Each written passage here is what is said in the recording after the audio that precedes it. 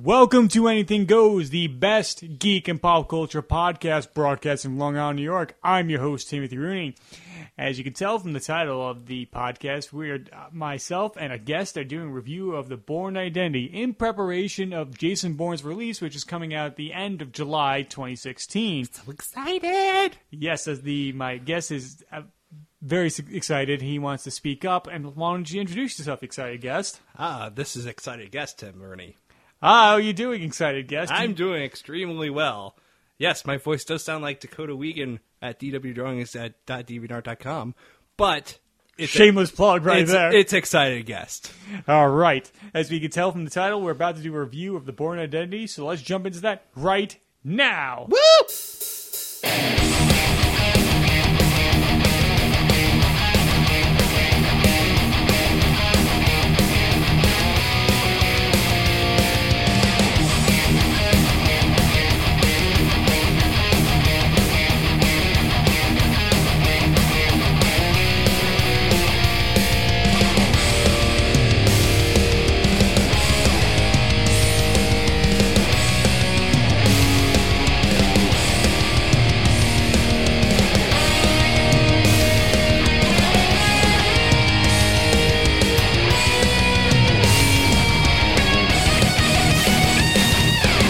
Okay. I love that song. I'm glad you really enjoy the theme song. You just headbang to it. Of course. Now, as these things go, every movie or book review that requires a synopsis, and I always make my guests do that because it kind of eases them into doing things like that. And since Dakota's become the de facto synopsis person, and since you're such a huge fan of these movies and books, I'm actually rather hesitant to let you do this because I don't know if you can compose yourself well enough to do this. Can you handle it? I'm hesitant myself. I wasn't expecting this. Wait, you weren't expecting to do the synopsis? No! Oh, well, do you want me to do it? If you want me to do it, I'll do it. Muster up the courage and try not to butcher it. Okay. Well, okay.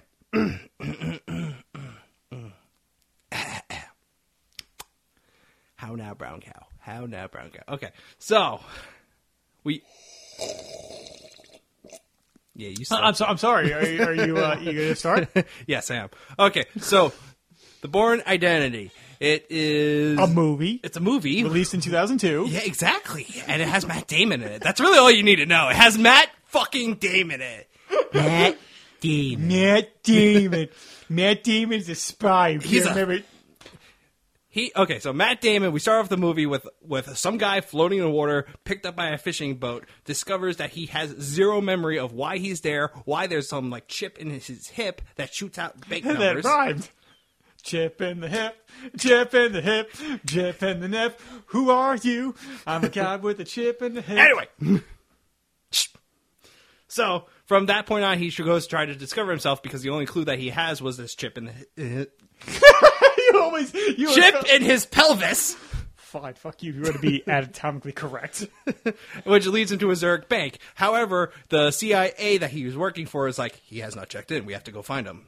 This is not like him. So now they're hunting for him because a rogue CIA agent is not good. No. He finds the bank, does some crazy ass shit, tears up a U.S. embassy, meets Marie, the main the side character and love interest of the movie. Mm-hmm. They book it to Paris. The CIA is like, crap, we missed him. Send out all the other Treadstone people because he just destroyed a U.S. embassy. Treadstone is like the big umbrella organization, so they sent out Clive fucking Owen, and two other guys that we don't know. But Clive fucking Owen. Mm-hmm. Fuck you, Clive Owen. To kill him.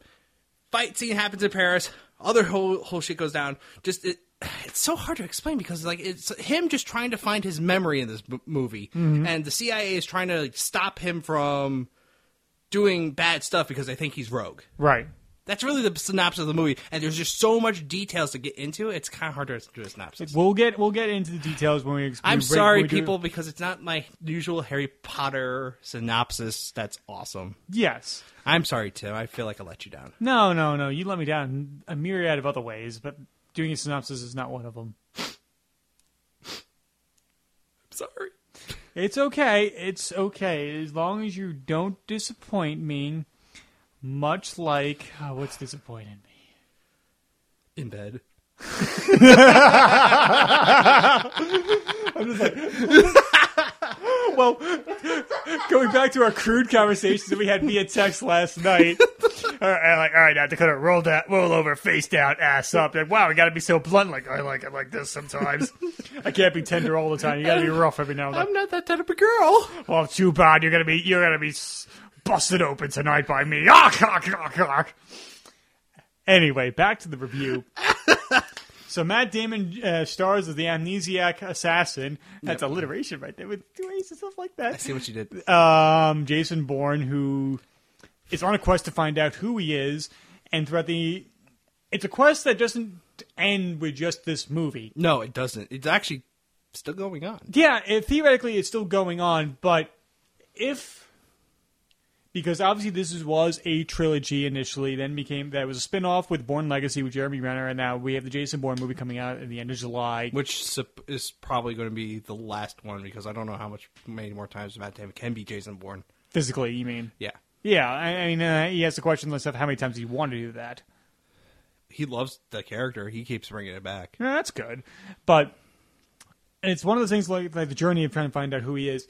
If there was no other sequels, you wouldn't feel unsatisfied. No, as a standalone movie, which you could tell this probably was meant to be a standalone movie. Despite the fact this is based off a series of books. Yeah, but the way this movie ends is just so, it's definitive. There's nothing...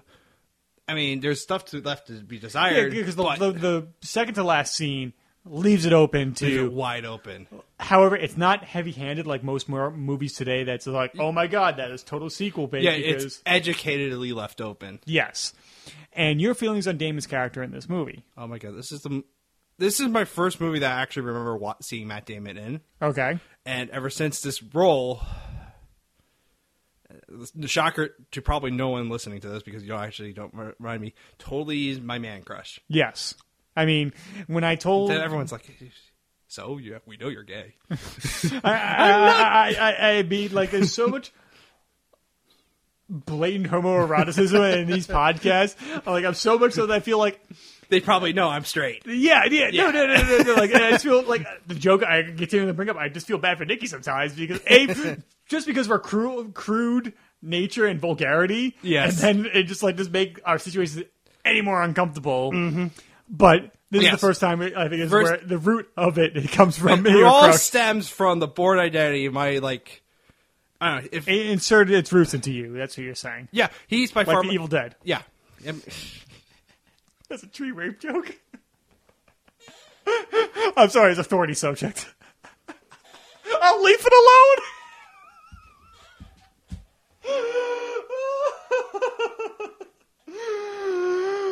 Okay. Well, things just got awkward.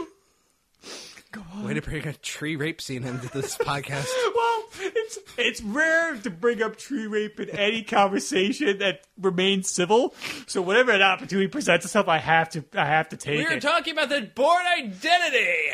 So yeah, Matt Damon in this movie totally became one of my favorite male actors of all time through this movie, and following after this movie, just watching him throughout other movies, you have to love him. Yeah. I mean, he's such a very talented actor. You don't see Matt Damon in this role, you see Jason Bourne in this role. Right. And I just feel like he has just owned this role from the get-go. Yeah, and it's a testament, like you're saying, it's a testament to his acting abilities, because if you watch him in as recent as The Martian or Saving Private Ryan or the Ocean 11 movies, you see those definitely very distinct characters, and then you watch the Bourne movies, I should say, and he's very different. And may not be because right before the movie started rolling, because we have just rewatched it right before we did this recording here. Yes. It's funny to see how young Matt Damon looks like in He's a little baby. I mean, it's not like Courage Under Fire young or like Saving Private Ryan young, but it's 14 years ago at this point, so it's like, whoa. And not saying that he's become old and decrepit or anything like that. He was 31 when they shot this. Wow. And it's almost like a picture of Dorian Gray. It just feels like he hasn't aged or anything like that. He has an elixir that he drinks, and that's why it's kept him like this. You can tell he's aged since. A little bit, but like, I love that one shot in the Jason Bourne trailer after he knocks out that dude in the desert, and just cuts that extreme close up of him, and you can tell there's some gray hairs in the profile. Gray hairs, a little bit more wrinkles around the eyes, and I'm just like, oh. But like, getting back to his performance here, it's very easy to play somebody with a disability and it become a hindrance or just like a pity party kind of thing, because being an amnesiac. Is that? I guess it's. I'm just rolling with it. Yeah, I apologize if I have gotten that term incorrect. It's very easy to play that, and it just become kind of just like almost like a joke or a parody. Like I can't. Yeah, I know. Who are you? It's like almost like the joke from Tropic Thunder. Like you never go full retard. Like it's almost like that situation. It could have gone too far, but he plays it. I think the script does it really well. Doug Liman's direction and Matt Damon's performances play it like, all right, you feel really bad for him, but he's not completely useless or anything like that. You're totally involved with his struggle. Yes. Instantaneously, because he wants to know more about who he is. You want to know more about who he is. Yeah, because I think that's due to the casting of Matt Damon. Like, he's such a identifiable and likable person. Like, any struggle he goes through, you just like, all right, I'm going through it. And some of the scenes where he's not being a total badass, he is a very likable person. Yeah. And some of the scenes with him and Marie are just going like, every time Marie smiles, you're smiling too because it's like, you're just so yummy. Ooh. You had to use words. You had to use that adjective right there. Yummy. I know. Anyway, Matt Damon brings out the worst in me. And you had the best of him inside you. I did tell my girlfriend that, like, if Matt Damon ever knocks on my door. Come on, knock on my door. Da, da, da, da, da, da. I've been waiting for you. He knocks on my door and says, I'm gay, I need you. I told her I'm flat out leaving you for Matt Damon. At least you're honest about it. And like, just become like, all right, fine. I'm leaving. Au revoir. And so it's almost like, and it's, because there's so much we can talk about the other characters in the movie. It's not saying there's not enough to talk about Matt Damon's performance in here. It's just we've never seen him to be that physical yet in his career, being that much of a physical threat or a physical presence. No, this is definitely the first movie where he's not a muscle bound person. He's not like, oh my god, like I can't fit through a doorway. That's how muscly I am. I mean, he's pinnacly fit. Yes, he's like amazingly fit. Yeah, but no, he's not bodybuilder fit. No, he's not like Arnold. He's Black Ops agent fit. Yes, and it almost set a precedent for action stars to come after that. Like, even if you look at Daniel Craig, who is very big and muscular, he's a little more rugged than him, but it's like, I think this movie, because of the series, that they made James Bond get more rugged. Yes, and because all right, we can address that later because there's so much more to talk about. Yeah, all right. I'm sorry, I got off topic. We're going to bring up James Bond in this series at the very end of this podcast anyway. So yeah, let's move on. Let's move on to Chris Cooper's character, who plays the head of the CIA, Conklin. Your feelings on his performance? Love him. Every movie that Chris Cooper is in, it's always good. Yeah, he's always good. He's always good. He get like it's. The movie, like we were talking about, like he was in a movie a couple years ago where he played the corrupt FBI agent. There was a big scandal here in the States about, and it was weird. It was a bunch of like events that happened in America, like very public. That was like you had 9/11, you had the Anthrax, you had DC shooter, and you had this FBI agent caught red-handed, and they made an adaptation of that last story. And Chris Cooper played the FBI agent in question, and he's the star of that movie. He steals the show, even though he's not the lead character. He's the supporting role. But Chris Cooper's performance in this one, in Bourne Identity, that he's somebody who's trying to... That movie's called Breach, by the way. Breach. And it's with Ryan Phillippe. I think that's the main star in that. Am I wrong? Am I right? Ryan Phillippe. Oh, 2 points for me! Anyway, Cooper's character in Bourne Identity is somebody who's... It's damage control. That's how you... Yeah, and the other movie I was telling you about before was The Kingdom. It was The Kingdom. Okay, because I said it in passing, and I'm like, that doesn't sound right. That was with Jamie Foxx, correct? That was with Jamie Foxx, yeah. Okay. Cooper's performance in here is like, it's his whole mission of it is damage control. Would you concur with that? as soon as Jason Bourne fell off the map, that his whole role was damage control. Right. But he is the acting the head of Treadstone operations. And Treadstone is the subsidiary, or That is like the project name of this like small CIA project where they take in the movie it's four agents, train them to like the extreme point of just physical and mental peakness. right. I mean, to the point where there's obviously, if you see with the other Treads, at least with Owen Wilson's character, they're all suffering from like symptoms. Clive Owen. Who did I say? Owen Wilson. Oh wow. Wow, man. I mean, I went on a mission once. I broke my nose, and wow. I apologize. Yeah. I mean, Clive Owen, I think should kick your ass for that. Fuck you, Clive Owen. Why do you say that anyway? Yeah, it's a long story. You're in the We'll audio. You're in the audio medium right now. Yes. This is the place to Okay. tell it. So, if you know me, every time I see Clive Owen or someone brings up Clive Owen, I have to say, "Go fuck yourself, Clive Owen," or "Fuck you, Clive Owen," Why? because he was on the cover of GQ magazine one day, and he's like in a suit, sitting there casually with a stupid grin on his face. And I was playing NHL 14, and I'm playing via pro mode, and I'm on the Detroit Red Wings. And Jimmy Howard decides to go to sleep, leave the ice, go eat a burrito, and lets up every single shot on goal. I'm getting frustrated.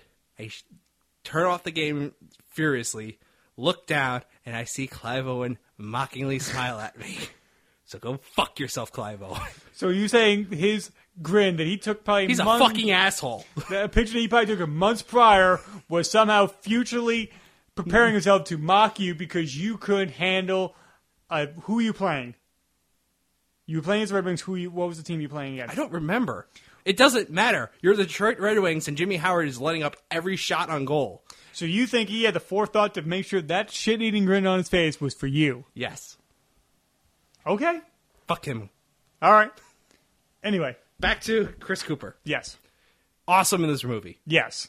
But yeah, no, he plays the cleanup role, and he's trying everything to make sure that it's cleaned up. Mm-hmm. And obviously, Jason Bourne being Jason Bourne, it's not allowing that. No. And it's funny because like Brian Cox plays a head, like one of the like person who like oversees Treadstone, like who's Chris Cooper's boss. What did you say? Ward Abbott is his name. Ward Abbott comes down and finds out like what the hell's going on, and he's like, and he totally lies to his boss, saying, "Yeah, we have everything under control. He's going to get back to us in 24 hours." You never asked questions. Shoo. You never asked questions before. You never made a mistake before. Ooh, just burn. You need some vinegar for that burn right there. I mean, damn. Pop some Holly, I'm sweating. Brian Cox was awesome in this movie. He has the Supremacy has a bigger role. Yes, but Brian Cox never, whatever role he's in, he always owns it, much like Chris Cooper. Like, no matter what size role they always bring their A game. This is a superstar cast. Yes, and like, you could say that for the entire series. Yes. There's rarely a bad seed of acting in any of these movies. I honestly don't think I can name one. Even like what was it, like Marie's like half brothers, little kids, like kid actors can be hit or miss in movies. Like even like with their little British accents, like we can't find them anywhere. And like, wait, was that her half brother? I thought that was like an ex-boyfriend. Was it an ex-boyfriend? Okay, that's what I thought. Next, they mentioned the half brother early in the movie when they're doing the research for her. I thought that's why. But you're probably right. I'm not sure. They never made that clear. That's just somebody in the comments will correct us. But anyway, regardless, you guys got this wrong. I'm like, have you seen The Sun in 20 years? No. My fingernails can reach across the room to tap on the keyboard. It hurts to masturbate, but I do it anyway. Mom, bathroom. Man, just imagine Cartman and like, imagine like a 40-year-old Cartman. It's pretty much like Will Ferrell in Wedding Crashers, like, Ma, the meatloaf. What's she doing back there? I never know what she's doing back there. Anyway, so Chris Cooper, fucking solid in this movie. Yes. Moving on. Marie, played by Franca Potente. I can't pronounce her name either. We apologize. But it's Franca. Franca, if we're sorry for slaughtering the last name, Pontenti. Known for like Run Lola Run, for this, Bourne Supremacy, and recently in The Conjuring 2, which... She was in The Conjuring 2? Yes, I saw The Conjuring 2, and I did not... I think she has like maybe 1 or 2 scenes in that movie, and that's probably why I didn't recognize her. Huh. But your feelings on her as Marie... She's mainly been in TV. She was in American Horror Story. I haven't watched any American Horror Story. I haven't either, but that's still noticeable. As part of a two-parter. A two-parter. How about a two-hander where I ask you what are your feelings on her as an actress, and you're just you're leaving me to hang in the dry. Oh, I thought she was very well in this role. Mm-hmm. She plays Marie, which in the original books, by the way, which I've read the original books because I fell in love with the series. Mm-hmm. Marie is actually French Canadian. Oh, eh? And here she is, she's German, but it works. Yeah, it works because the movies that don't follow the books. It's like the first Bourne Identity movie and book are loosely based off each other. After that, they just go 2 separate ways. And other than just taking the names as Now, do you think that's a disappointment for the? Is Robert Ludlum still alive, or is he dead? Oh, he died early, either he died. I don't know when he died, to be honest with you. But all right, do you think the estate cares about the representation in these books, or they don't care because they're getting checks? He died 2001, so he died a year before the movie came out. He probably knew this movie was being made, and that's probably it's kind of shitty. I wish he got a chance to see the movie. Fun fact about Robert Ludlum: what? He never wrote a scene, like a location in his books that he has never been to. Really? It was all from... It's everywhere he writes, he's been there. Which is crazy because some of the places that he writes about are fucking horrible. Now, what did he do before he was an actor? That makes sense. That's what everyone thinks, though. That's what everyone he says he's an actor, but everyone thinks he is was an ops agent. Huh. Because of what he wrote. And because of the fact that he's been everywhere. Now, if that was the case, we'll get back to Marie in a second. Yes. Now that you brought this up. Yeah. If that was the case, do you think there would have been an embargo on his publications? I don't know. I mean... all his books were obviously, fuck the Russians. Oh, yeah, and I'm sure, everybody... I mean, you think of, I forget the gentleman's name, but, the people who, worked on... in the CIA... published books about the book The Cult of CIA, and it was the first time the American government tried to put a chokehold on the book and saying you cannot publish these sections here, and they had blacked out pages within the book because of sensitive material, even though they thought it was the American public should have known. I mean, do you feel I don't think your opinions? Do you think he was? I don't know. I honestly don't know him that well. I know he's a Broadway actor. He was in a couple commercials on TV. That's about it. But his big thing was writing and everything like that. Mm-hmm. And I don't know how much traveling you can do as an actor like that. Well, I mean, it's probably a very frugal life to live. I mean, writing all these books in the 1970s and 1980s. I don't know. It's kind of okay, he's been to a couple places. It's fun to think that he could have been an ops agent. Right. Of some capacity. That'd be the next Bourne movie, just the writing of the books themselves. I wouldn't put it past him. So, getting back to the character Marie, your feelings on her in this movie. I like her a lot. She's a lot of fun. She kind of is you in the movie because she has no idea what's going on, and she's being ripped along this whole situation because she was offered $20,000 to take Matt Damon from Zurich to Paris.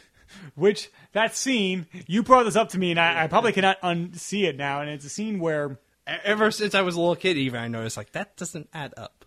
Go on, you say it. It's just horrible dubbing. I mean, Marie is contemplating... She has $10,000 in her hand, thinking over driving Matt Damon to Zurich. Right. And no, before that, sorry. She's like, I'll give you $20,000 for a trip to Paris.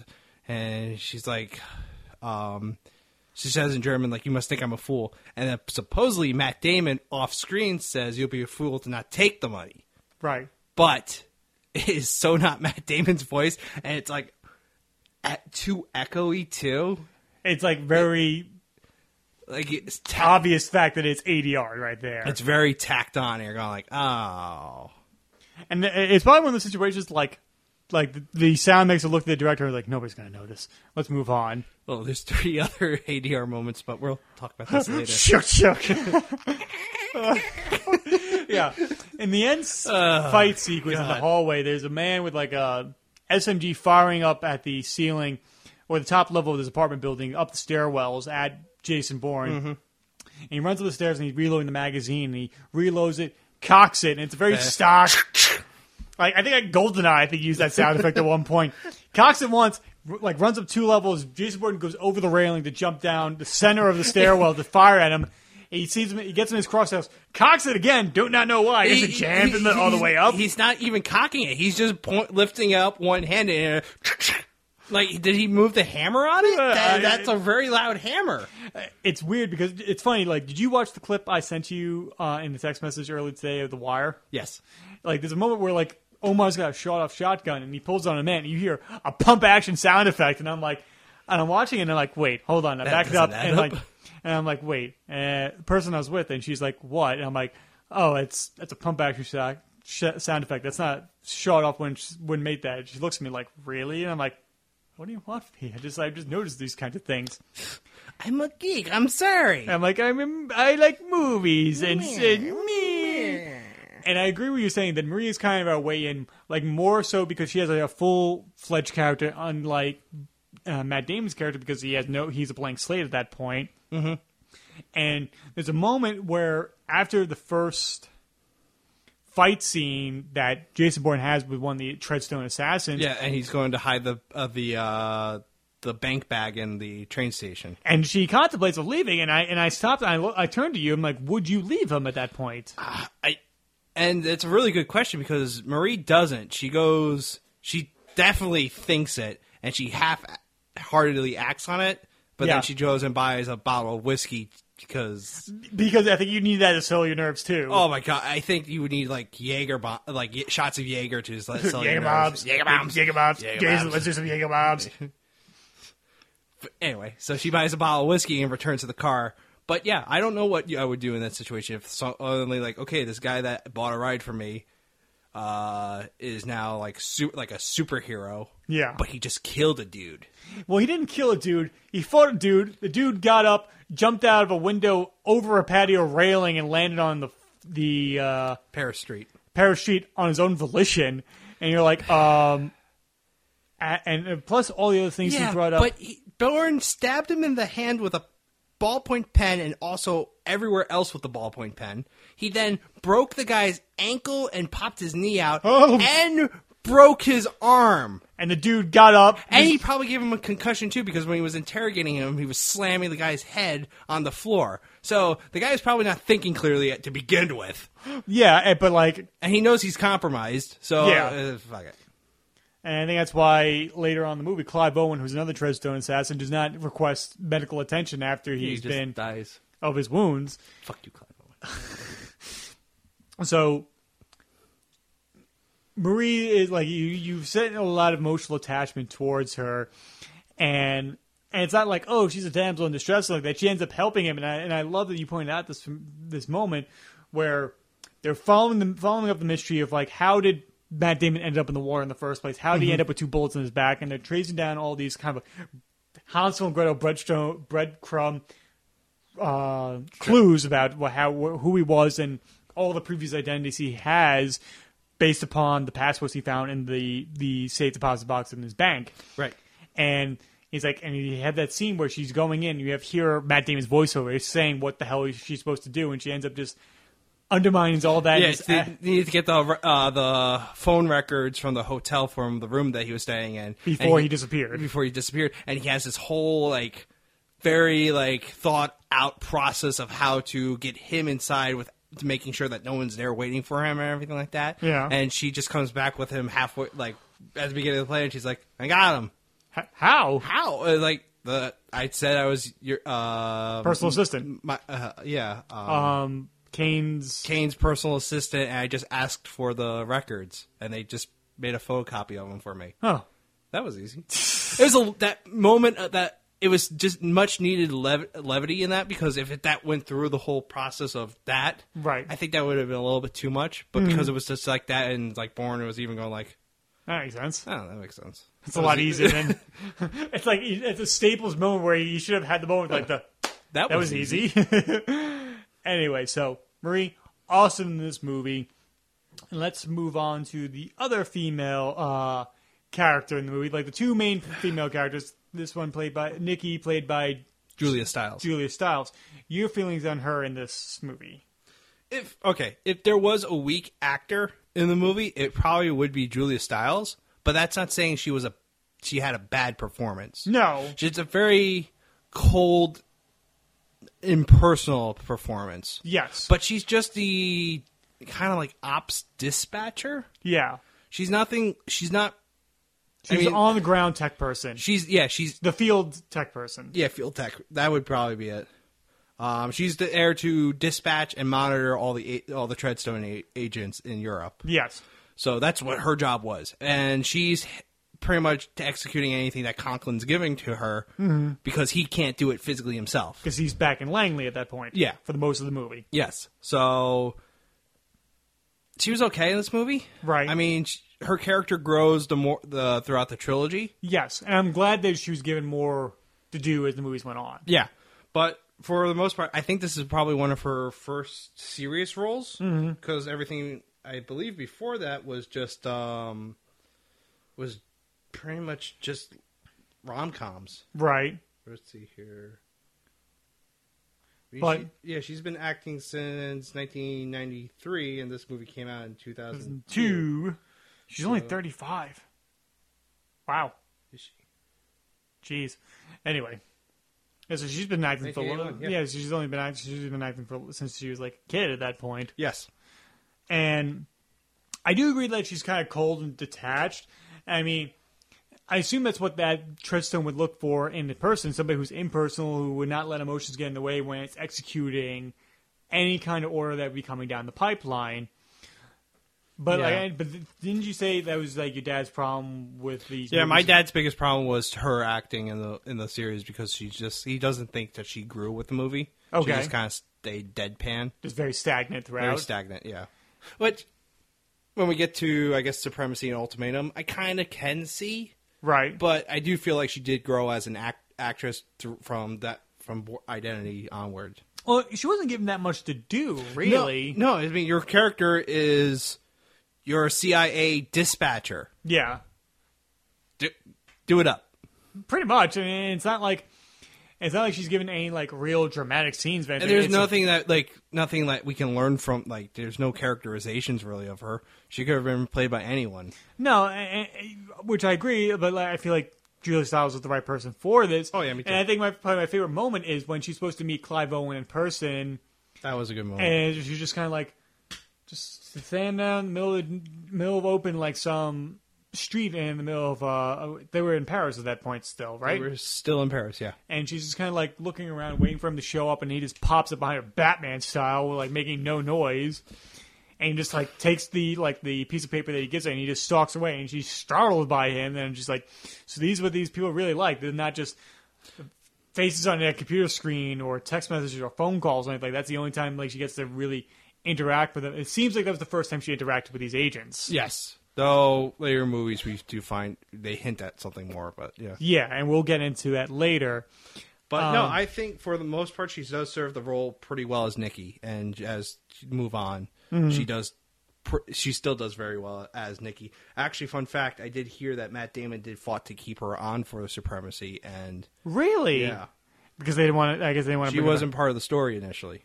Well, she serves her role in Supremacy, but right. That's for another show. Yes, and that's something I'm probably going to bring up when we come to the Bourne Legacy at that point. Yeah, well, she's in. No, I don't think she's in Legacy. No, we're talking about like Matt Damon wanting to fight for cast and crew's participation in these movies. He definitely seems like a person like, all right, I know I'm the lead in this movie, but I feel like everybody should get their just deserves when it comes to being paid for what they're worth. Yeah, like Matt Damon was supposed to be born in the Bourne Legacy, but due to the financing of the other cast and crew members, he dropped out because he didn't agree with how much they were being paid. Now, was he not being paid enough at that point, or no? Matt Damon he wasn't fighting because he was getting underpaid. He was fighting because, Joe the cameraman deserves a little bit more for what he's doing. Right. What about the audio guy? What about Julie Stiles? Yeah. Like, how come they're getting crap and I'm getting all the pretty much the entire the King's ransom at that point? He's like, I don't agree with this, and he's like, you don't have to. Fine, then I won't. Fine, then I won't do your movie. And he goes off to do the Green Zone pretty much at that point. Yeah, he did the Green Zone, which I didn't see. That was an okay movie. I mean, Paul Greengrass, who did the last two Bourne movies, and the upcoming Jason Bourne, he did that too. So yeah, that was just okay. Yeah. Anyway, so Julie Stiles really good in this for what she's given anyway. Yes. And then I know we mentioned him briefly, but let's go more into, I guess. Let's talk about Clive Owen really quick. Clive Owen. As I mean, the guy that he took out, the first Treadstone agent he took out, his codename was the Roman. Right. Because he was stationed in Rome. Yes. So Bourne was stationed in Paris. And Clive Owen's credited as the Professor. The Professor, because he's wearing glasses. And yes. I think he was in England. Yeah. And he's the only one who seems to have a family outside of his job.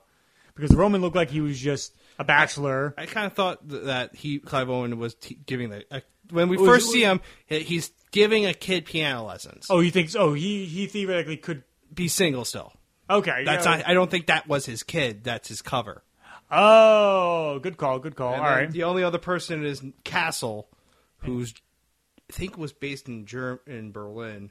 He was the guy that kills Conklin at the end of the movie. Spoilers, but yeah. Anyway, this is a 14-year-old movie. People, go and see it. Go fucking see it. Are you watching? And he's going to come back again in Supremacy because he's the last one. Yeah. But yeah, no. Apart from those two, Clive Owen is the only other agent that has lines in the movie. Yes. And spoilers again. Bourne and him battle it out, and probably one of the better. It's not a bang, bang, bang, bang shootout. No. But it's a very good chess match shootout. It is. It's suspense. Yes. And probably my favorite shot in the movie is camera's tracking along Matt Damon. He comes around the corner with with his hunting shotgun. Boom! Shoots the tank and just blows up, and it's all in one shot. And it goes up, and Matt Damon's actually covering himself with the house at that point because he doesn't want to get hit with anything. Yeah. No, that was. And kicks off that sequence yeah, because no, that's so good. And but yeah, during at the fight when Jason Bourne takes out Clive Owen's character, the professor in the the pondish fields. Yeah. Pretty much, he's asking like how many others are there? Like, what do you want? And he gets all the information that he pretty much needs from it. It's like, I work alone, just like you. And he's just like Treadstone, and he's like, are you Paris, Ro? Paris. I'm stationed in Paris. I live in Paris. The headaches. Do you always get the headaches? Yeah. I can't stand the headaches. Oh my god. It's like especially when you're driving. I don't know. It's like the lights or something. And it's like, who's Treadstone? Yeah. Look at this. Look at what they make you give up.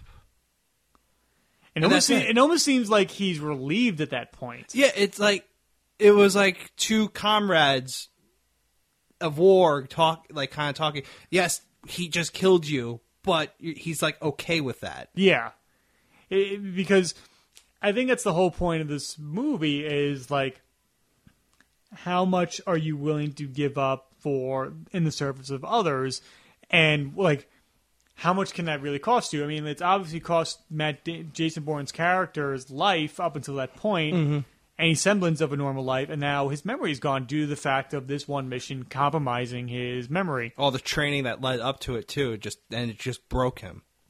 Now, which I always wondered, was it because of the injuries he sustained on the boat when he was supposed to kill Wambosi, that's how the movie kicks off? Was it because of those injuries that he has amnesia? In the book, he gets shot in the head. Okay. In the movie, it's probably him, like, the training and just his brain is swimming, and then he psychological break. And then the physical break of getting shot twice in the back and falling into the ocean and nearly drowning. Right. So, I guess that what's caused it. I mean, the book, it's more straightforward. Like, it's the same setup. He gets shot twice in the back, but he gets shot once in the head.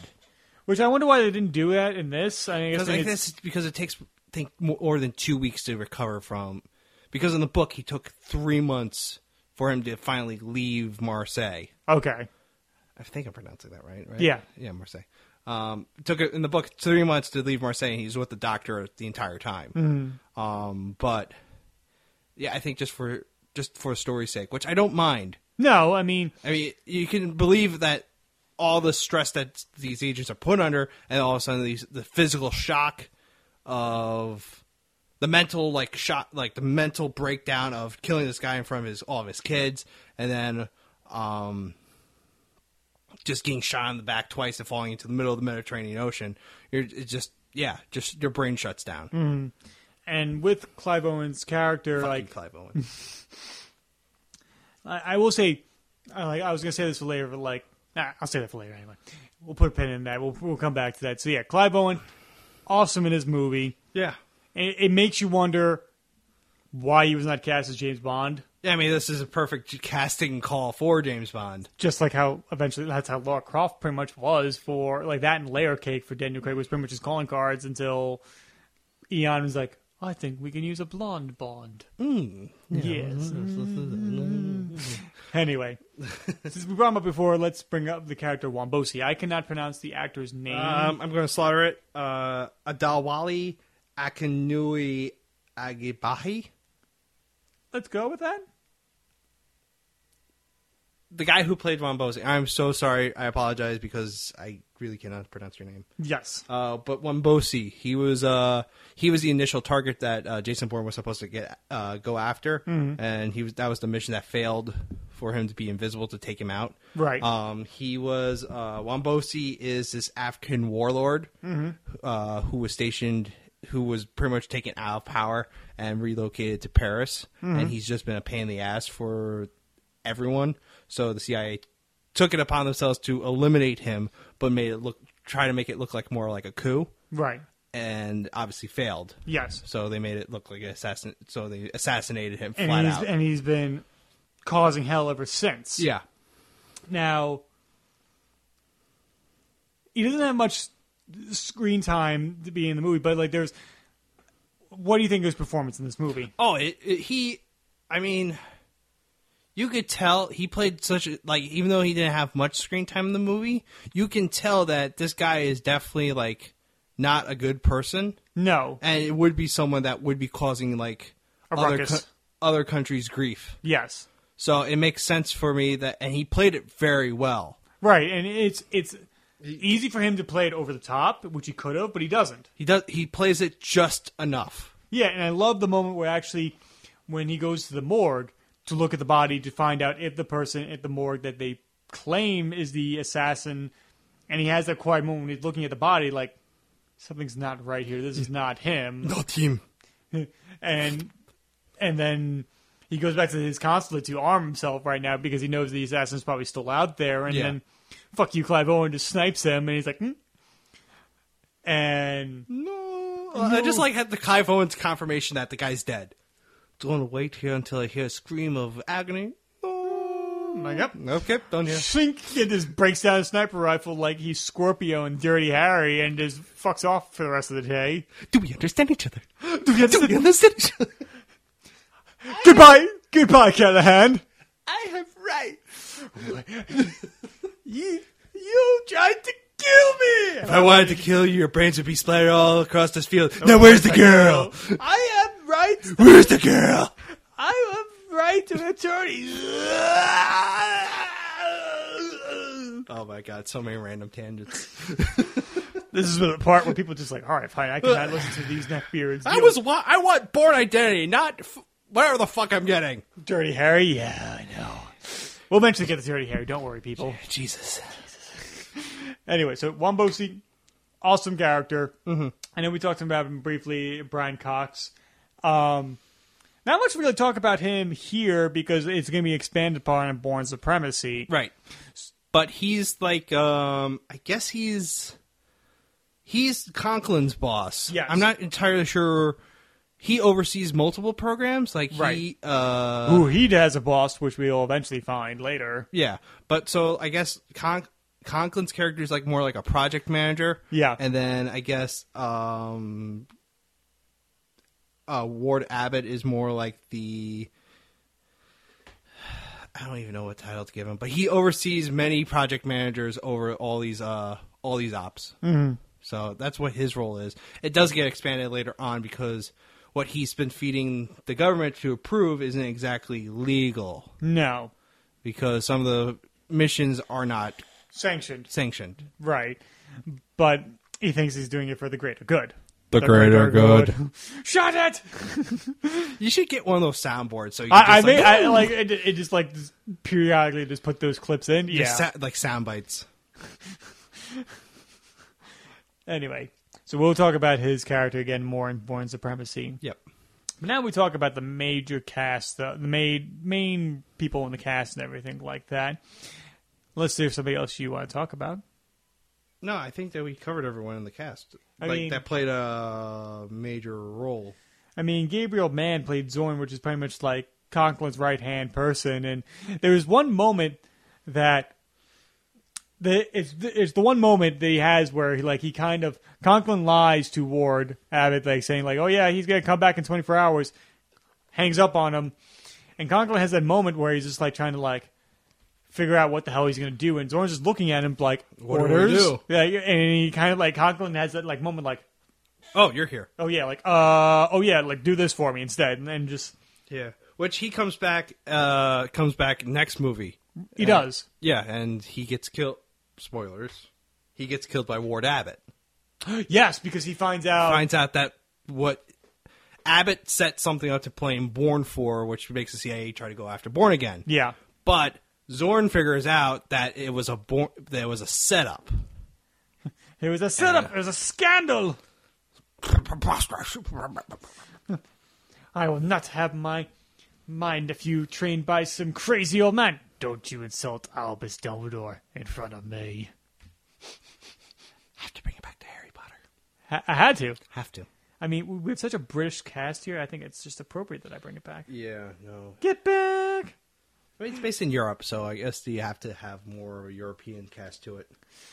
Anyway, so now we talk about the major cast. Let's talk about the major moments in the movie. Let's talk about the execution and the filmmaking of this. The cinematography of this movie. Gorgeous. Oh my god. It makes you like much like how James Bond's like a travelogue that makes you want to go to these exotic places. This one makes you want to go to fucking France. You watch, even though all this horrible shit's going on in Paris, you want to go to Paris. And it looks gorgeous. And not saying like there's been plenty of movies taking place in Paris and everything like that. But this is like street level. Like these are like not the Eiffel Tower and fancy places. These are just everyday streets. You have Pont Neuf.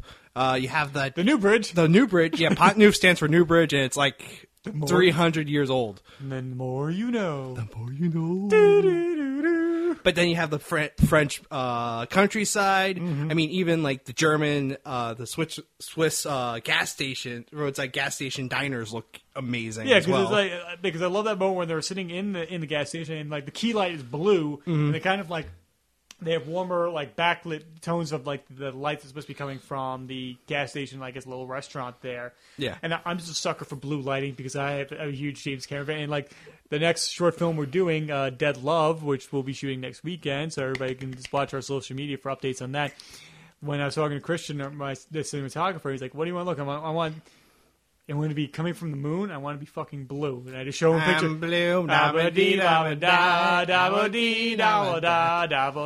Which those abadi, that's if I was green, I would die. Was it really? Okay, yeah. okay. If I was green, I would die. If I was green, I would die. Anyway, and I'm showing a picture of like a T-1000 from Terminator 2, like at nighttime, like this is the blue I want for Dead Love. He's like, all right, you got it. I mean, even the cover art, the cover poster for the Bourne Identity is blue. Well, no, because that like really started the poster trend of teal and orange. And It's easily could be because of kind of the Matrix. Yeah, but that was green. Yeah, but that's the one monotone coloring. Yes, but like I'm talking about like I mean, there's different color hues in this movie. Yeah, they do it very well. It's not like the whole movie has a green tint to it. No, and it's definitely a colder film. It's very bluish. It's very dark. It's dark tinted to it. We're talking about like it's a color wheel psychology. Like if you look at teal and orange, they're the polar opposites of each other. Yeah. That's why it becomes so popular. That's why red and green will work so well. Yeah, etc. etc. Yeah, exactly. The cinematography of this movie I thought was very good. The only thing that I thought was contrived was the little sequence when he gets off the fishing boat. Mm-hmm. It's almost too subtle to catch, but when you see it, when you notice it, you never unsee it. When he's getting off the fishing boat, he's looking around and like all the people are just getting on with their lights low in the boats, everything like that. Yeah. He walks past and a forklift is driving one way and a group of people come across camera. Yeah. When the people come across camera and the forklift's gone, he's just magically gone. Yeah. That's a little like, okay, really? Yeah. Which becomes... but that's like nitpicking to me. Yeah, but the funny thing is, how many movies after that has done that? How many movies before that have done that? Not too often. Sometimes, but it was never like hell. I remember Captain America: Civil War trailer when they're tracking Bucky. Bucky does that in the trailer. This is true. And I'm just like, and that was the first time that really became prominent and became like a calling card of the series. If like Matt Damon's like, oh wait, there's a train, boom, he's gone. Yeah, and that's like the only part that's like. It's really hard to pick up if you watch it for the first time. Right. But when you're really watching it, you're like, wait, where did he go? Yes. It just seems a little silly. It's bad because it's like almost like a camera crane shot, so it's like looking down on him, and you're like, wait, where the hell he could have gone? We would have seen him disappear. Actually, if you look really carefully, he's being dragged by the forklift. You kind of see him behind the forklift. That's funny. Just a little bit. I mean, there's mistakes in this movie. Of course. I mean, no movie's perfect. Yeah, but for the most part, I mean, this movie looks great. Yes. You go. And like I was saying before we were watching it, it's definitely a product of its time because it has a lot of speed ramps and stuff like that. And it's very like MTV style editing because it's early 2000s and stuff like that. And it doesn't do handheld too often. Not like as much as the second and third one become very known handheld. For. And like I love like the first like altercation he has between the first altercation is the two Zurich police officers in the park, and it's just like click click click click, and you're like, what just happened? Yeah, you are just as confused as Matt Damon at that point. Yeah, he had no idea what he even did. Yes, which I loved. Yeah, and you're just like you're immediately there with him, like oh shit. Yeah, like I'm gonna drop this gun, drop this jacket, and go. Yeah. His fingerprints are on the gun, technically. Of course. But anyway. Then he gets into a fight with the U.S. Embassy guards. Yes, after he went to the bank to get his stuff, the CIA op that's stationed at the bank where his stuff recognizes him and calls him in, and then that contacts all the police to go after him. Uh-huh. Which then he manages to thwart the police by hopping to the U.S. Embassy, but now he's trapped in the U.S. Embassy. Yes. And they were tipped off that the guy with the red bank bag is wanted by the Zurich police. Mm-hmm. So they're trying to get him, and he just kicks ass and tears up the embassy, and like, oh my god. But the only real violence in that movie was the initial contact with Bourne in the hall, mm-hmm. and then the agent coming down the stairs where he steals the radio off of. Which... And there's no more violence after that. No. But it's so well paced that you're kind of like, oh my god, go, go, go, go. You're just like on the edge of your seat at that point. Like, I just want you to get out of here. And there's, as you're saying, the agent he deals with on the stairwell. He's going up a stairwell. Guy rounds the corner. Bourne drops to a knee, uppercuts him in the nuts, and rolls him over his shoulder, and he goes down the stairs. So now he has no hopes of reproducing and a broken tailbone. I used to work at the American consulate, and I'm now bow-legged, and I can't sit down for my life.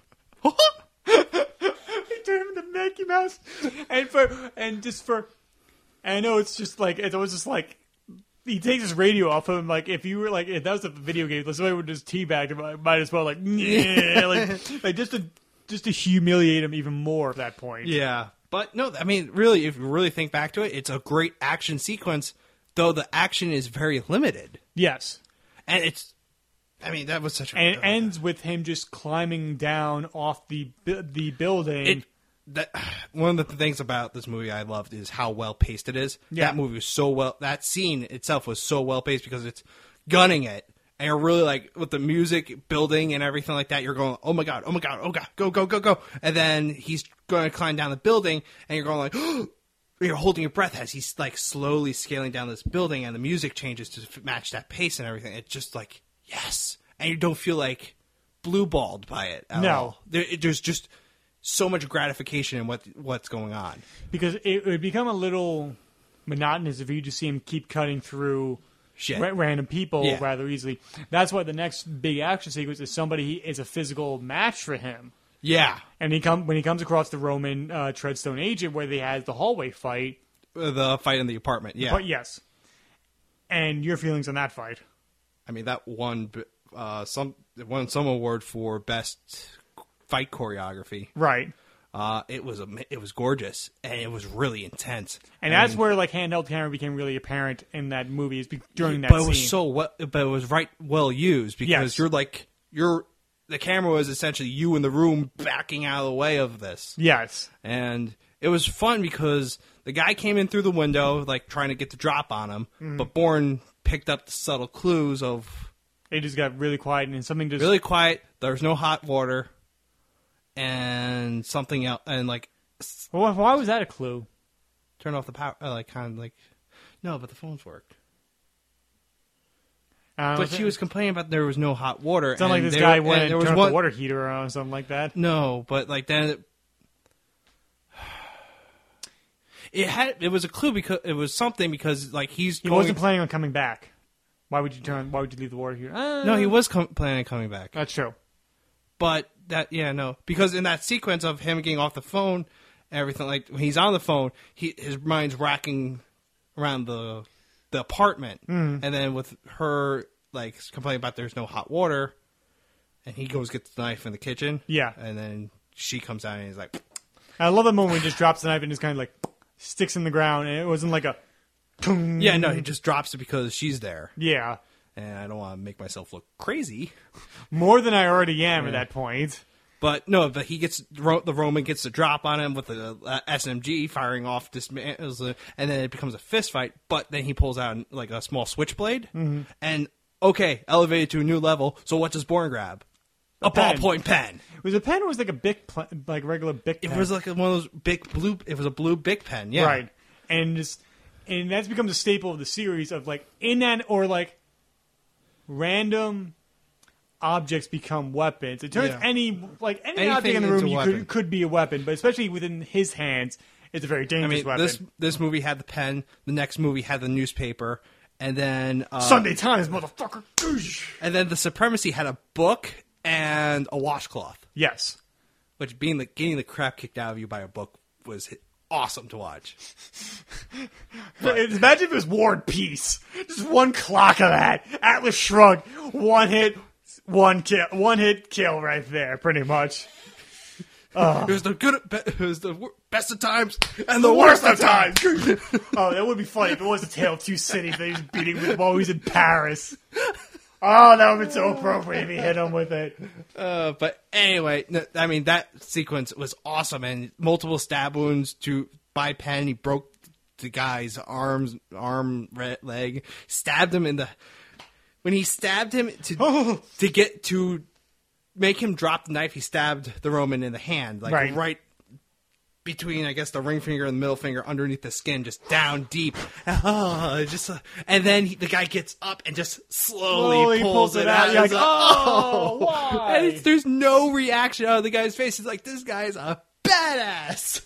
Oh, man. And it makes you wonder, like, all right, there's two other these people out there looking for him, too. So and they're like, I wonder what they're going to be a match for. Oh, my God. But then, immediately following that sequence... Oh, well, you have a breather, but then you have the car chase through Paris. Yes. Which, by the way, if that was an old crappy Mini Cooper, think about what you can do with a brand new Mini Cooper. I'm sure Mini Coopers probably went up a little bit in sales wise after. Oh my God! Much like probably the Italian Job did that. Both Yeah. versions of the Italian Job probably did that for Mini Coopers. Yeah, no, definitely. I mean, just just the choreography of that chase too is awesome.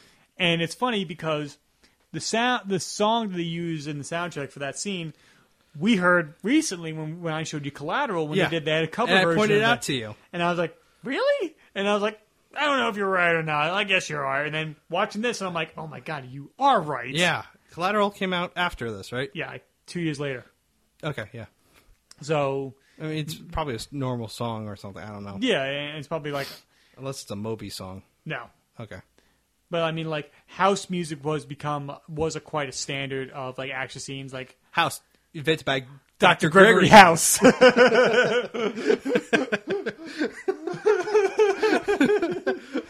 I hate you, Michaela, for that, for showing me that. I knew it. It was a sign. Me and my friend were two gay ninjas into the night. Same motorcycle, jean shorts, hats backwards. Superman has to battle the power of dubstep.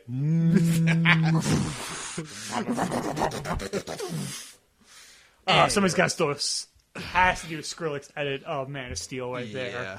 Anyway, But yeah, so car chase. Then it kind of after that it slows down a little bit until the It Clive becomes- Owen sequence. Yeah, until the Clive Owen sequence, which was another, much like the action sequence in the U.S. Embassy.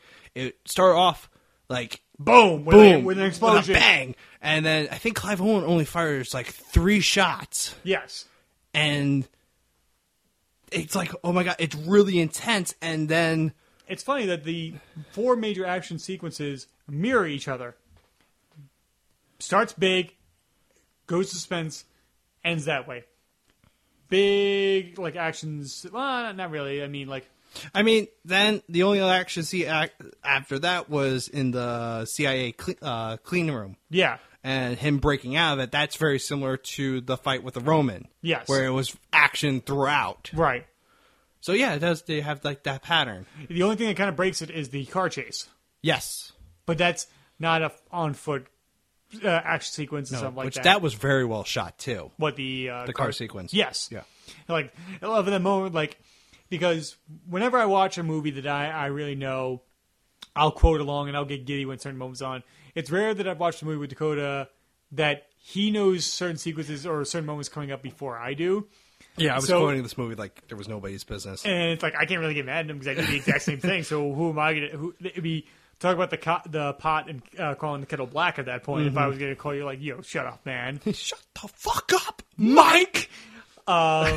When they're going down the very narrow alleyway and they're like, oh, there's going to be a bump ahead. Like, So what? Yeah, we have a bump coming up. and there's going down the flights in the Mini Cooper like, it's Oh like, my this is hurting my balls. And he bottoms out. I love that how real it is. He does bottom out at the very end.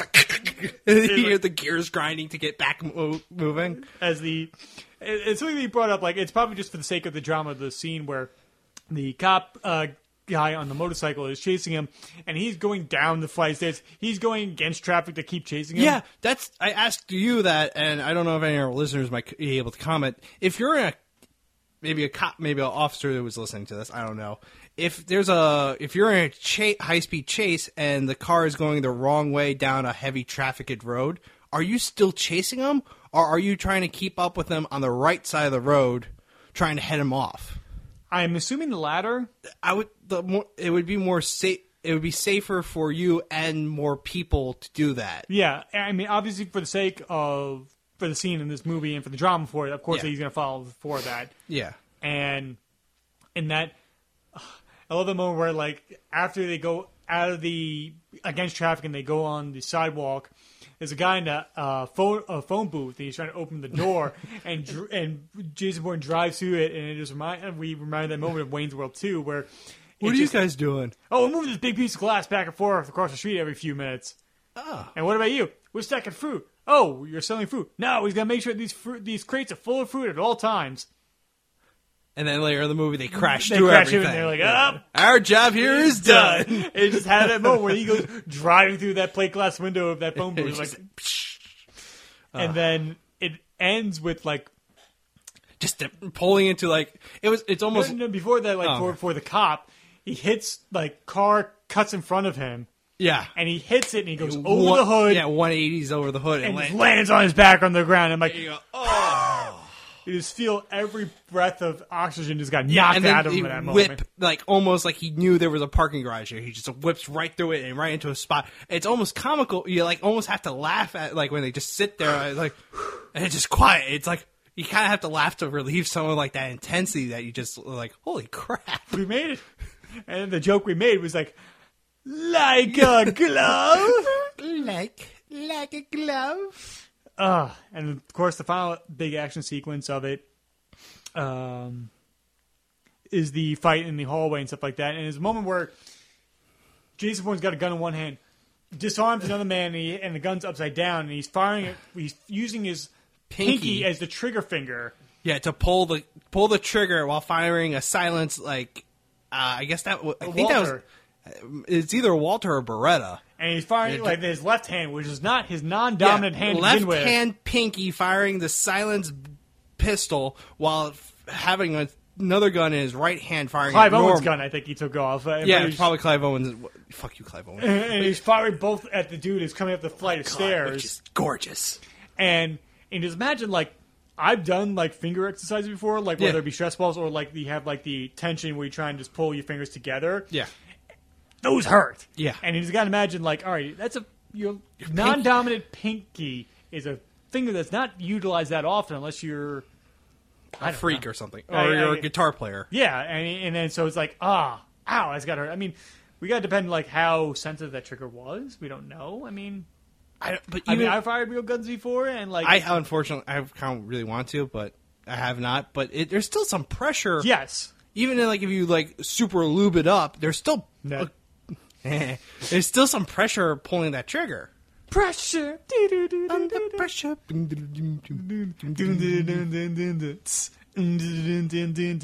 It's different, man. It's different. Wow. Kick it. We went from Billy Joel to Queen to Vanilla Ice in a matter of 30 seconds. Ice, baby. Go ninja, go ninja, go. Go ninja, go ninja, go. My father. How do you make Tim crack up? Just walk up to him and like, my father! I found my father! Yeah! And Tim is dying. Miami Connection, people, check it out. Anyway. Let's get to best parts, worst parts, and then we'll do our conclusion of it. Let's start with worst parts. What do you think is like the weakest part of this movie for you? Oh, that's a tough one, actually. Because we're glowing about this movie. We have such admiration, or we appreciate this movie so much. It's kind of hard to think of a weak point in this movie. Maybe they lived happily ever after ending? Really? That's stretching it, because I really don't think I have a bad... Even with Julia Stiles... kind of deadpan acting.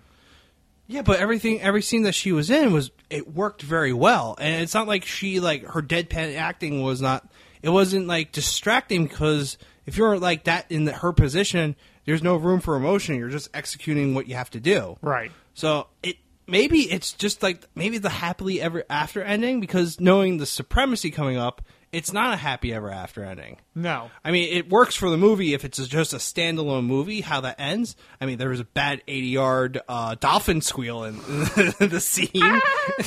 No joke. There's a dolphin, like, as soon as they come out with the cafe scooter rental place that she owns. It's funny. Like, I made this joke when they did the establishing shot of Greece where she's hiding out.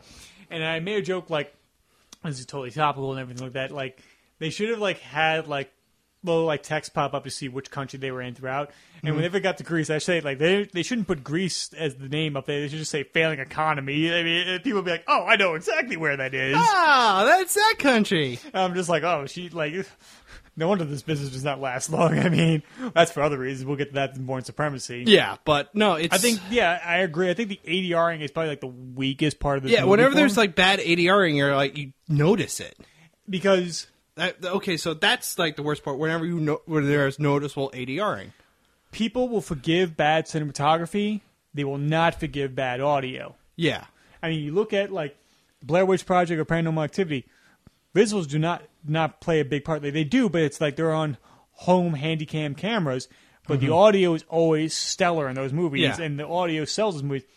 Audience will not forgive bad audio. Yeah, which is a shame because the audio, like the mixing of all the sound effects, like and stuff. There's 4 noticeable bad ADR moments in the movie. The German like speaking Matt Damon. The two cocking of the guns, during the stairwell fight at the end of the movie, the dolphin squeal. And it's like, and I know it seems very trivial if we're thinking that we are nitpicking at this point. If we're going to find a negative for this, so that's probably my only real problem. I rescind my happily ever after ending because it works for the movie, and you can't help but smile at Matt Damon like Marie does when he walks in. Right. Now, but yeah, no, ADRing is those 4 ADR moments. Now, your favorite moment in this movie, if you can choose one. I can go first if you want. You go first. I have to think. It's the cat and mouse chase with Clive Owen and Matt Damon. Okay.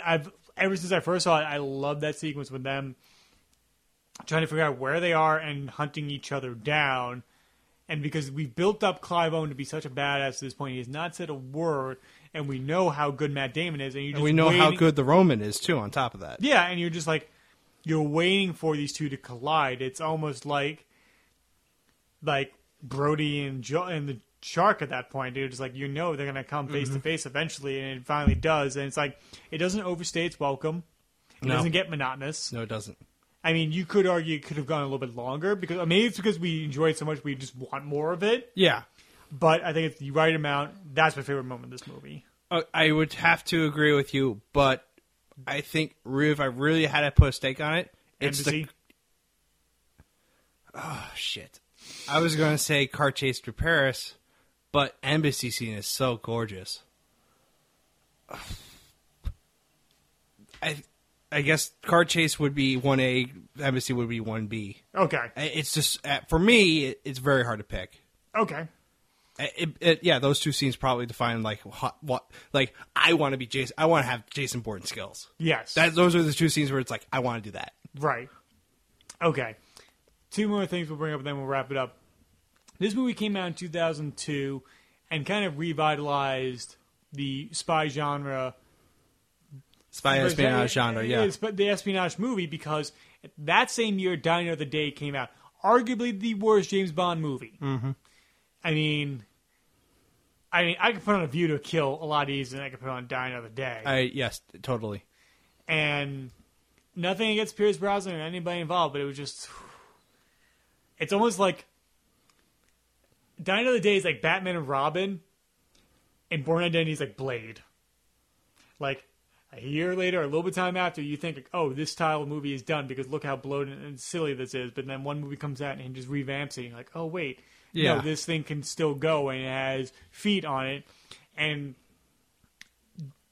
do you think it was a conscious effort to make Casino Royale like the Bourne movies after the success? Totally. Especially Quantum. Yeah. Even though Quantum of Solace was not... I didn't like Quantum of Solace, really. I have my problems with it, but I still enjoy it. But I think because of the success and fan following of... Because Casino Royale came out in, what, 2006? So you got 2 Bourne movies before that. Yeah. So the success of the Identity and Supremacy and that style, that really gritty style with the handheld cameras, though Casino Royale was very crane cameras and but like you think cameras. of like the opening sequence when it cuts to the flashback of him fighting at that dude in the bathroom. Yeah, that's very handheld. That is, yes, but just having a darker, grittier story.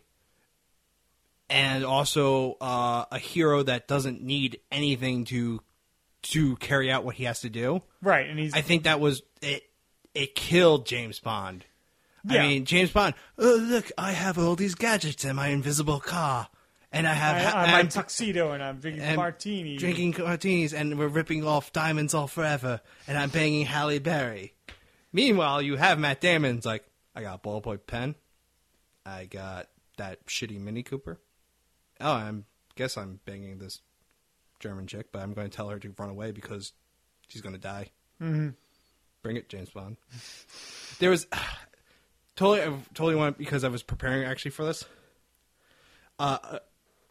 Many years back, Cartoon Network's Adult Swim, they have like in between episodes like the just black screen but with white writing on it. Yeah, just kind of get you like chuckle in between shows. They were talking about Jason Bourne on it. Is that Jason Bourne makes James Bond look like a pussy. James Bond is a pussy. Arm wrestling at his house. I'm surprised they haven't done a death battle of them. To be honest with you, there should be a death battle. If you don't know, Screw Attack on YouTube or screwattack.com. Screwattack.com. They have death battles where they take two fictional characters and pit them against each other. RoboCop and Terminator, Superman, Goku, etc., etc. Yeah. So they should put James Bond against Jason Bourne, but I feel like just which James Bond. That's the thing. Which James Bond? And it's probably gonna be Craig at that point, or it would Dalton. probably be Craig, and they're gonna assume it's just one person. Yeah. But then you have all the gadgets versus someone that doesn't use gadgets whatsoever. Yeah, but then you think of like when they did He-Man and Lion-O, they had various objects at their disposal to win, and He-Man won that, right? He-Man won that, yeah. Right. He-Man. And the master of the universe. I said, hey, what's going on? Woo! Oh. And he prays. Oh, I've got to pray. I pray every day. So yeah, In James, this like, institution. even though they bring up like flying too close to the sun, like Die Another Day was Icarus, and Bourne Identity was a phoenix rising from the ashes. Yes, I would. Yes, I would have to say. If I wanted to be Greek mythology. Yeah, if I want to be hoity-toity in comparison of these two movies, right there. Still going on that. Still going on your interview of Julia, right? Julia. What do you, Juliana? Yeah, Juliana. What do you mean? Well, her whole Greek mythology. Well, it was not overt. That was not in the forefront of my mind. But I guess you could say subconsciously, possibly. Yeah, subliminally. And where can you find her stuff, Tim? You can follow it at Elysian Mythos on Twitter, as well as Juliana Diachara on Instagram, where you find the Elysian Mythos stuff, as well as my previous podcast interview here on SoundCloud.com. Mm-hmm. But there's one last thing to talk about this movie. Okay. And it's it happens. I figure if it was going to happen, it happens at the end of the movie. It might as well happen at the end of this podcast. Moby's song, Extreme Ways. Oh my God. It is a audio calling card for these movies. Yes, it's in now going to be in all 5 movies. Yes. They remixed it for the 3rd movie. They remixed it for the Legacy, and I'm pretty sure they're remixing it for the new Jason Bourne movie. But oh my God, does it work? Mm-hmm. I mean, the soundtrack to this movie to begin with is amazing. I mean, it's a lot of mainly, I guess, would be considered electronic music throughout it. But I this think just John Powell. But anyway, keep going. Moby's Extreme Ways at the very end is just killer. I mean, I have it on my iPod. It's just, and it's so hard to detach that song from these movies. Yes, there's John Powell and stuff like that. But yeah, and it's like, it's almost like "Gimme Shelter" to like Martin Scorsese movies or anything like that, or so like the Indiana Jones theme or Darth Vader. It's like a song that's so intrinsically connected with a piece of pop culture right there. Yeah, this song is connected, even though this song was not made for this movie. It was just a song that came on, that was on Moby's album that came out at the same time. Yeah, the same time. But no, it worked very well, and yeah, it's Jason Bourne's theme song. I mean, Moby's not complaining because every time a Bourne movie comes out, I bet the number of buys for that song skyrockets. Yes. And because it just kicks so much ass. Totally. Yeah. So, would you recommend this movie? No. I'm gushing about it. I'm like, practically my panties are completely dropped on the floor. I'm laying spread eagle in my bed waiting for Matt Damon to take me. Of course I'm going to recommend this movie. I suggest you I'm waiting for you, Mr. Damon. I recommend this movie too. Before the eroticism gets too out of hand, I'm going to wrap this up. Dakota, if you want Damon to follow you on social media, where can Where can he find you? Damon, my love. You can find me on Facebook at Dakota Wiegand. I'm on Instagram as dwiegand1, Twitter by the same handle, and I'm also on deviantart.com, at DW Drawings. But you can find me at dwdrawings.deviantart.com, where you can find more reviews. Plus, I now have a blog site. Where? Oh, let me tell you where. You go to www.cartoonbinge.blogspot.com, where you can see many of my past reviews being updated and posted more out. Very nice. Yeah, check them out. All right. And every review comes with a link to the actual subject. Oh, very nice. Yeah, so it's convenient. One-stop shopping. You thought this through, haven't you? Yes. Oh, well, good. All right. If you want to follow me on social media, you can follow me at Twitter at TimothyRooney2. My Instagram, TRooney1012, as well as my Snapchat if you want to follow me there. And you can follow my YouTube and Facebook page Through the Lens Productions as if you're going through the door or something like that. My latest short film, A Cowardly Lot, is up, which Dakota helped me with. Hello. And our upcoming short film, Dead Love, which is being shot next weekend, and we will let you have the updates. You follow our social media feed, and you'll be seeing a lot of photos and Twitter feeds and stuff like that when we're shooting it and having a gay old time while making it. Yeah, so stay tuned for that. And, of course, follow this podcast on SoundCloud.com. I hope everybody's enjoyed this review of The Bourne Identity with me and Dakota. Sorry if I get too inappropriate. Oh, it's all right. I figured if you're passionate about it, I don't think people are going to really hate you for it, as long because you're not being like it's not like you're passionate about hate speech or something like that. You're passionate about something that's really positive. Okay. Yeah. So, Yeah. Dakota, thank you again for being on. Thank you for having me, Tim. Now, of course, I'll have you any day of the week. Oh. not if Matt Damon calls, of course. I mean, I know where I am on the totem pole. Call me. Call me! Call me anytime! Oh, I'm gonna that Blondie stuck in my head. If this podcast gets to Matt Damon and I actually get to meet him, I would never say a single word. I would just look at him in awe. Hi, Seriously, Kevin. this movie is definitely in my top 10 of Very all time. nice. But that's how much it means to me. So, yeah, we're wrapping up. Yes. Continue. Hope everybody's enjoyed this review of The Bourne Identity on SoundCloud.com. Hope everybody's enjoyed this podcast overall. Stay tuned for more geek and pop culture podcasts coming at you, and we'll talk to you soon. Bye.